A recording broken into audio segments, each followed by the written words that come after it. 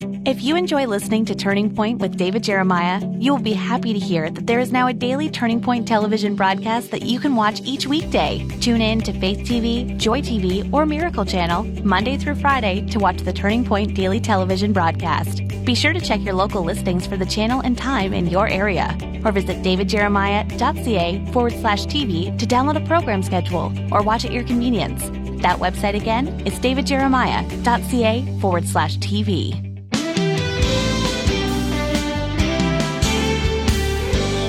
If you expect the Christian life to be trouble-free, you're in for a rude awakening.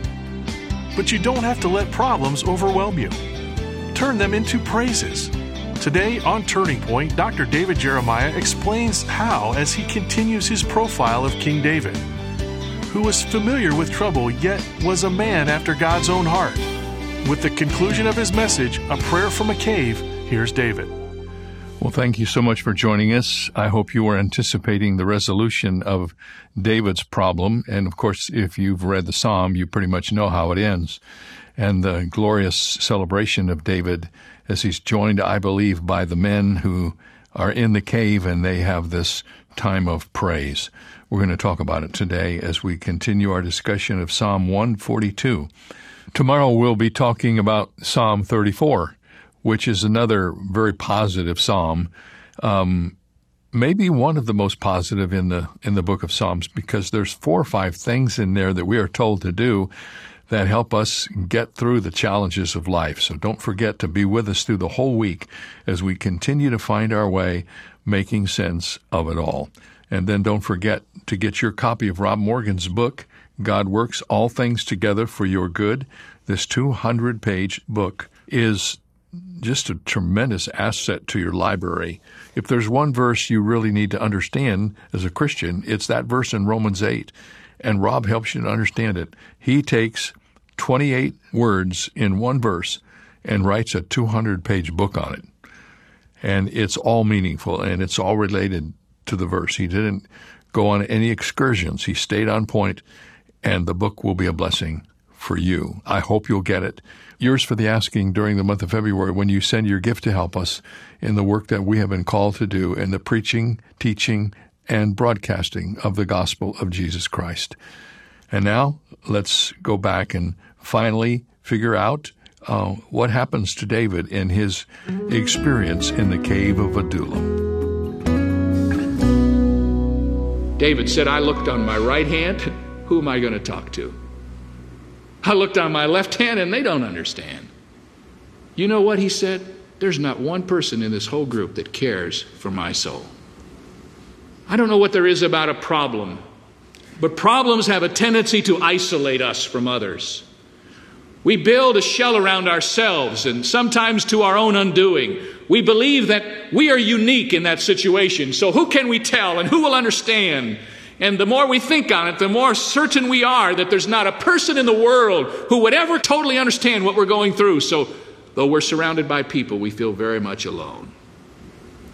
I can think back on some problems that I've experienced as a father, as a pastor, when I would deeply desire to have talked to somebody but just didn't know how to go about it, wondering if anybody would really understand. He's totally abandoned, he's hunted by Saul, and he feels alone. And then, because of all of this, David gets depressed. In the 6th verse is the best description for depression I have ever found in the Bible. It's exactly what the word means. He said, I am brought very low. What is depression? Well, if you make a depression in something, you press in on it and you leave an indentation. When the soul is depressed, when your spirit is depressed, when you are emotionally depressed, it is a low point in your emotional cycle, and you get very low. David said he had gone through depression. I don't know if I've ever been depressed. I'm not easily depressed, not really easily discouraged, but I've probably been close enough to it to know that I don't want to be. And I've counseled with people who have suffered with chronic depression, and I know that it is a very, very heavy burden to bear. It is what is causing hundreds and thousands of high school young people, teenagers, to end their lives because they see no hope or any reason to go on because of family problems or because of total despair over the future of their own lives, because of a lack of purpose and concern for spiritual truth. They look around at a world and to them it's not worth fighting, and they get so depressed that finally they despair of their own lives and they're killing themselves by the dozens. David was depressed. All of his hope and all of his joy is gone. The thoughts of his problems have turned inward, and now they're no longer out here. Now they're in here. It's no longer Saul is chasing me. It's no longer the 400 men are surrounding me. All of that has somehow come into his spirit, and it resides within his own emotions. He may not even be aware that anybody else is around. He is so down and depressed and discouraged. Sometimes we think depression is sin, and there are occasions perhaps when it is, but as I've read the history of the great preachers, I've been overwhelmed to discover how many of them had great, great difficulty with depression. Charles Haddon Spurgeon, the great English preacher, would oftentimes get so depressed that he would have to take 2 to 3 months off from his ministry and go to the French Riviera just to be by himself and not even think about anybody or talk about anybody, till he finally came out of it. Elijah was depressed, remember, after his great mountaintop experience.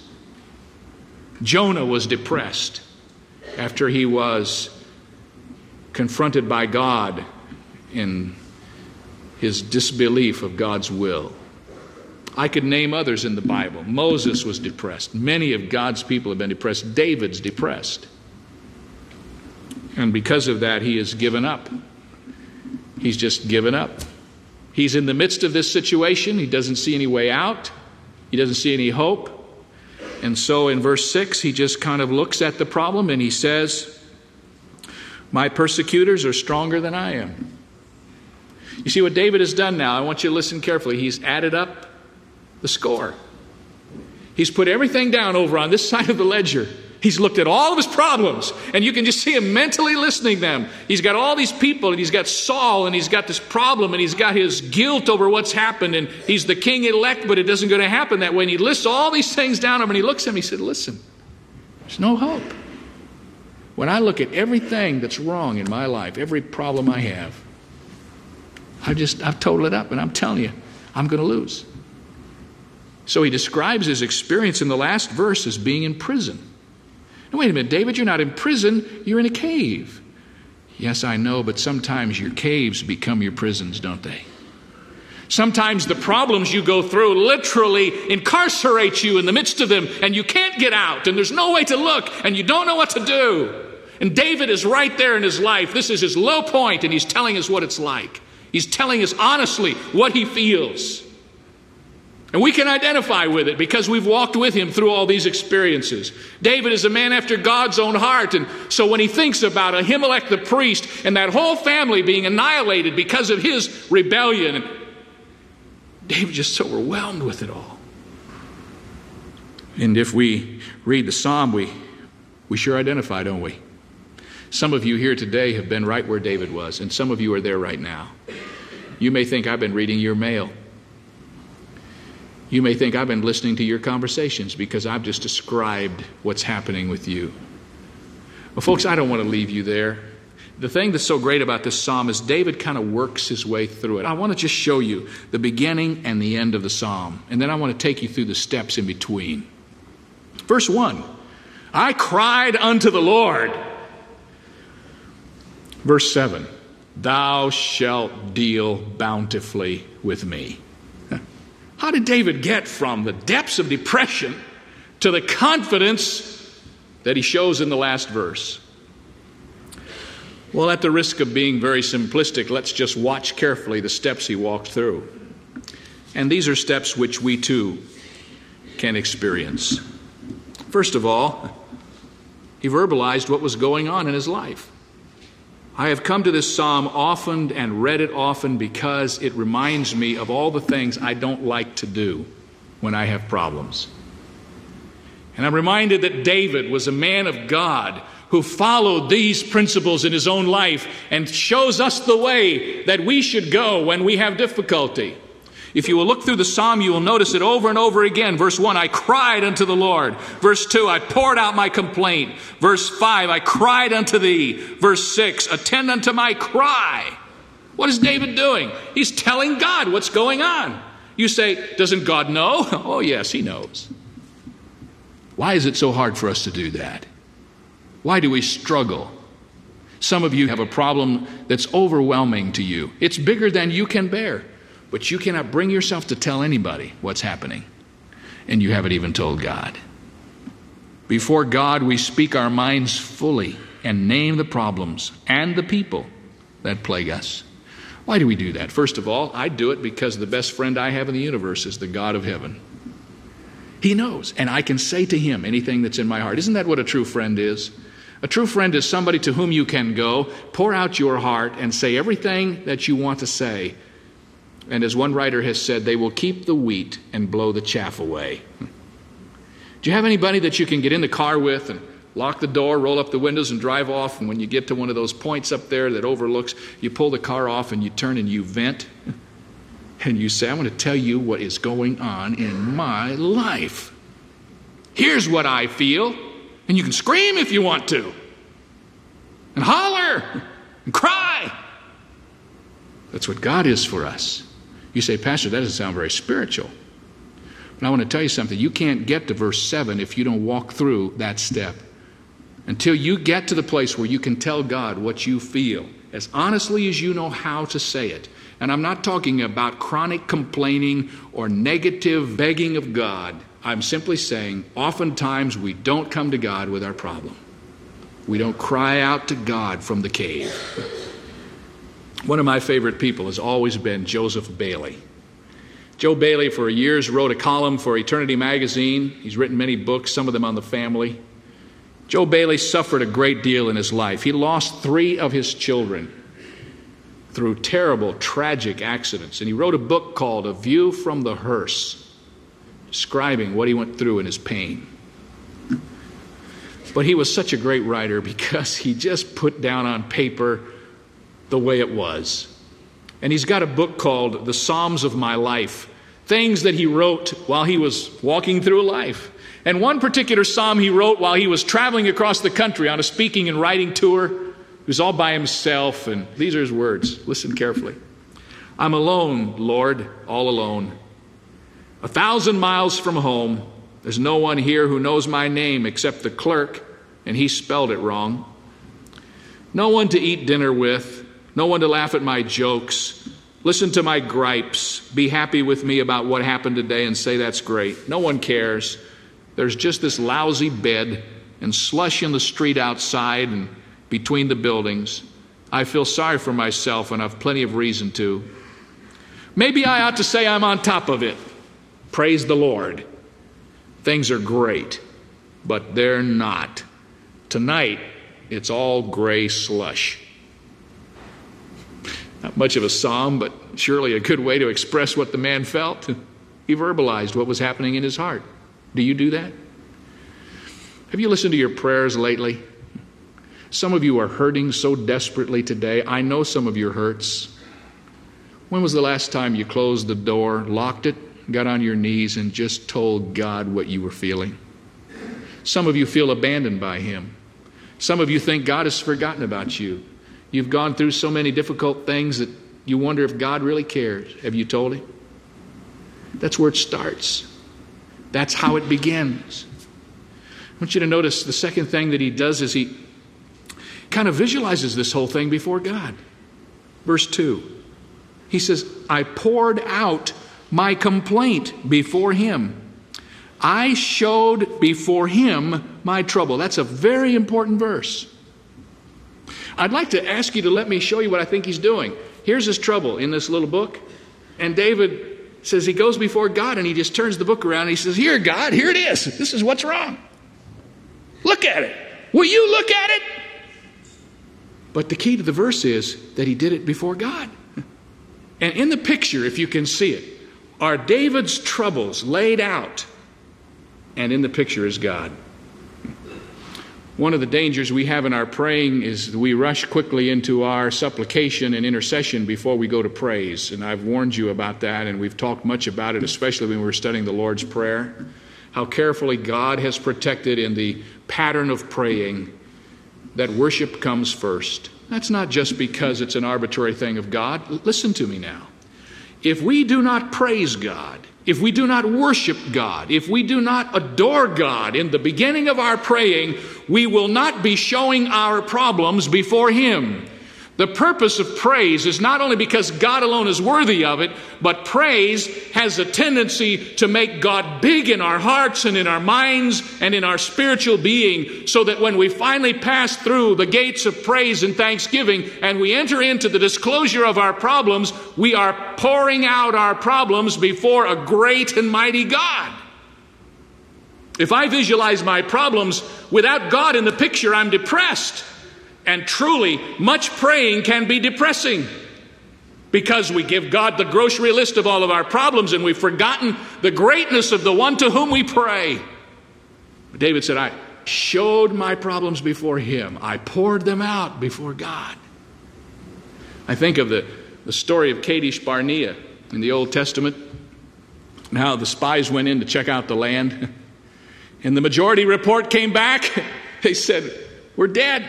We're dead. We've checked out the opposition, and we're like grasshoppers before them. We haven't got a chance.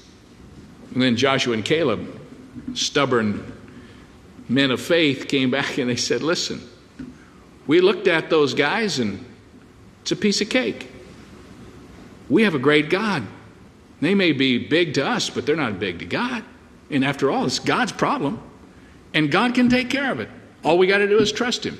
And the majority wouldn't believe, and they ended up wandering around the wilderness for 40 years because of their unbelief. But those two men, God blessed. You know what the difference between the two reports was? The first group saw their problems in respect to their own resources and were frightened. But Joshua and Caleb saw the problem in respect to the resources of God, and they were encouraged and had faith. The best thing I can do when I have a problem, and I feel like I'm in the cave and the prison of my own difficulties, is to spend as much time as I can praising God, exalting Him, honoring Him, glorifying Him, reading the great passages that build the picture of God as He really is. And then in the context of that kind of a God, I tell Him my problems. David continues. He is beginning to get confidence in his own spirit. Notice in the 3rd verse, he begins to recognize something about God. When my spirit was overwhelmed within me, then thou knewest my path. He begins to think about the fact that what he's going through is known to God. God, I know I've told you all of this today, and I've showed you all of this today, but it suddenly dawns on me that you know this. You know me, and you care about me, and you're interested in me. And as we read in Job 23:10, He knoweth the way that I take, and when He hath tried me, I shall come forth as gold. Or Psalm 37:23, the steps of a good man are ordered of the Lord, and He delighteth in His way. As David pours out his soul to God and cries out to God in the midst of the cave, he suddenly begins to understand that the one to whom he speaks is the priest. The one to whom he speaks is the one who knows, who understands. And so he begins to realize the provision that he has in God. Notice verse 5. I cried unto thee, O Lord, I said, watch this, thou art my refuge and my portion in the land of the living. What is happening to David? Do you see how he's working through this thing in his life? He's in the cave, he's surrounded by the enemy, he's depressed and discouraged, but he begins to tell God what he feels. He begins to show God what he feels. He begins to understand that God knows what he feels. And then he begins to realize in his own mind that because he is talking to such a great God, that's where the answer lies. Thou art my portion and my refuge in the land of the living. I heard an old preacher one time preach this psalm, and it blessed my soul. He said, there's no living in the land of the living like living on the living God. And he was right. That's what the psalmist said. Thou art my portion and my refuge in the land of the living. And finally, David comes to 7th verse, and he finishes up the psalm, and he's arrived at the place of victory over all of this. Bring my soul out of prison, watch this, that I may praise thy name, for thou shalt deal bountifully with me. From depression to praise, from problems to praise. And I like to believe that when David finished writing Psalm 142, he took a break and he came back and wrote Psalm 57. Turn over to Psalm 57. We haven't but a moment to look at it, and we're just going to look at 2 verses. David is learning that God can be trusted in times of danger. And as he has talked about his problem to God, he now writes this great hymn of exciting praise to the Lord. Now, this hymn has 2 verses, and in between the 2 verses is a chorus. Verse 1 of the song is verses 1 through 4 in the psalm, and verse 2 is verses 6 through 11. And at the end of each verse, there is the chorus. The chorus is in verse 5. Be thou exalted, O God, above the heavens. Let thy glory be above all the earth. And then there's the second verse and the chorus again in verse 11. Be thou exalted, O God, above the heavens. Let thy glory be above all the earth. Well, you see, we don't have much a different pattern in our singing today than they did back then. We sing a verse and then we sing the chorus. We sing the verse and then we sing the chorus. But notice what is going on in the verses. Verse 1, be merciful unto me, O God. Be merciful unto me, for my soul trusteth in thee. That's where David is at the end of Psalm 142. He's now trusting in God. In the shadow of thy wings will I make my refuge until these calamities are over. I will cry unto God most high, unto God that performeth all things for me. He shall send from heaven and save me from the reproach of him that would swallow me up. God shall send forth his mercy and his truth. My soul is among lions. Those are the 400 to 600 men he's with. And I lie even among them that are set on fire, even the sons of men whose teeth are spears and arrows, and their tongue is a sharp sword. But be thou exalted, O God. Above the heavens, let thy glory be above all the earth. They've prepared a net for my steps. My soul is bowed down. They've digged a pit for me. In the midst thereof they have fallen themselves. My heart is fixed, O God. My heart is fixed. I will sing and give praise. Awake up, my glory. Awake, psaltery and harp. I myself will awake early. I will praise thee, O Lord, among the people. I will sing unto thee among the nations. For thy mercy is great unto the heavens, and thy truth unto the clouds. Be thou exalted, O God, above the heavens. Let thy glory be above all the earth. I like to imagine the Bible. Here's this huge cave. It has an echo in it. And here are these 400 rough men. And David says, all right, everyone, listen up. It's time for choir rehearsal.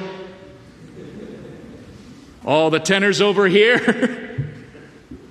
We're going to sing. And at first, it didn't sound like much. But then they sang it again and again, until that whole cave resounded with praise of God in heaven.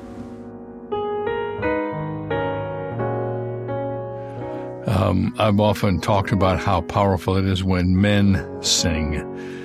We have now on our campus here at Shadow Mountain a men's Bible study, and before COVID, we had between 500 and 600 men that met every Tuesday night for Bible study, and part of the program was worship. And hearing these guys sing the songs of praise to God, well, what happened to David in the cave of Adullam must have been something like that.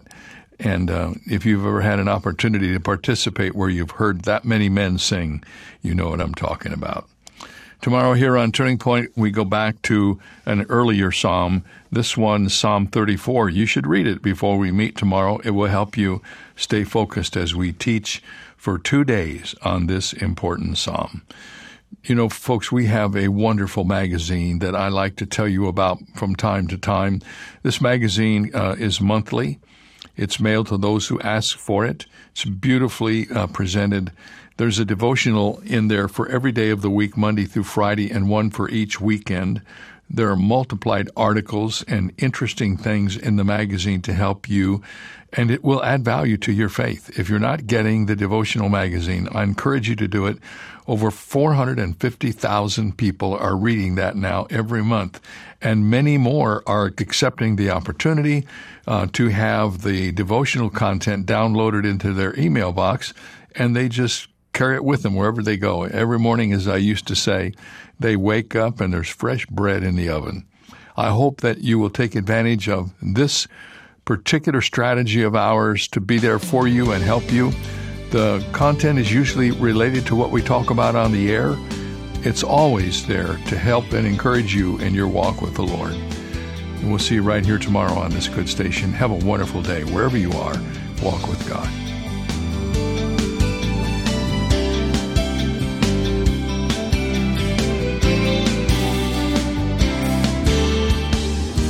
The message you just heard came to you from Shadow Mountain Community Church, where Dr. David Jeremiah serves as senior pastor. How is God using Turning Point in your life? Write us at Turning Point for God of Canada, P.O. Box 18098, Delta, BC, V4L2M4. Visit our website at davidjeremiah.ca/radio or call 800-946-4300. Ask for your copy of Robert J. Morgan's Book of Comfort and Encouragement. God works all things together for your good. It's yours for a gift of any amount. You can also download the free Turning Point mobile app for your smartphone or tablet, or search in your app store for the keywords Turning Point Ministries to access our programs and resources. Visit davidjeremiah.ca/radio for details. This is David Michael Jeremiah. Join us tomorrow as we continue the series Making Sense of It All, here on Turning Point with Dr. David Jeremiah.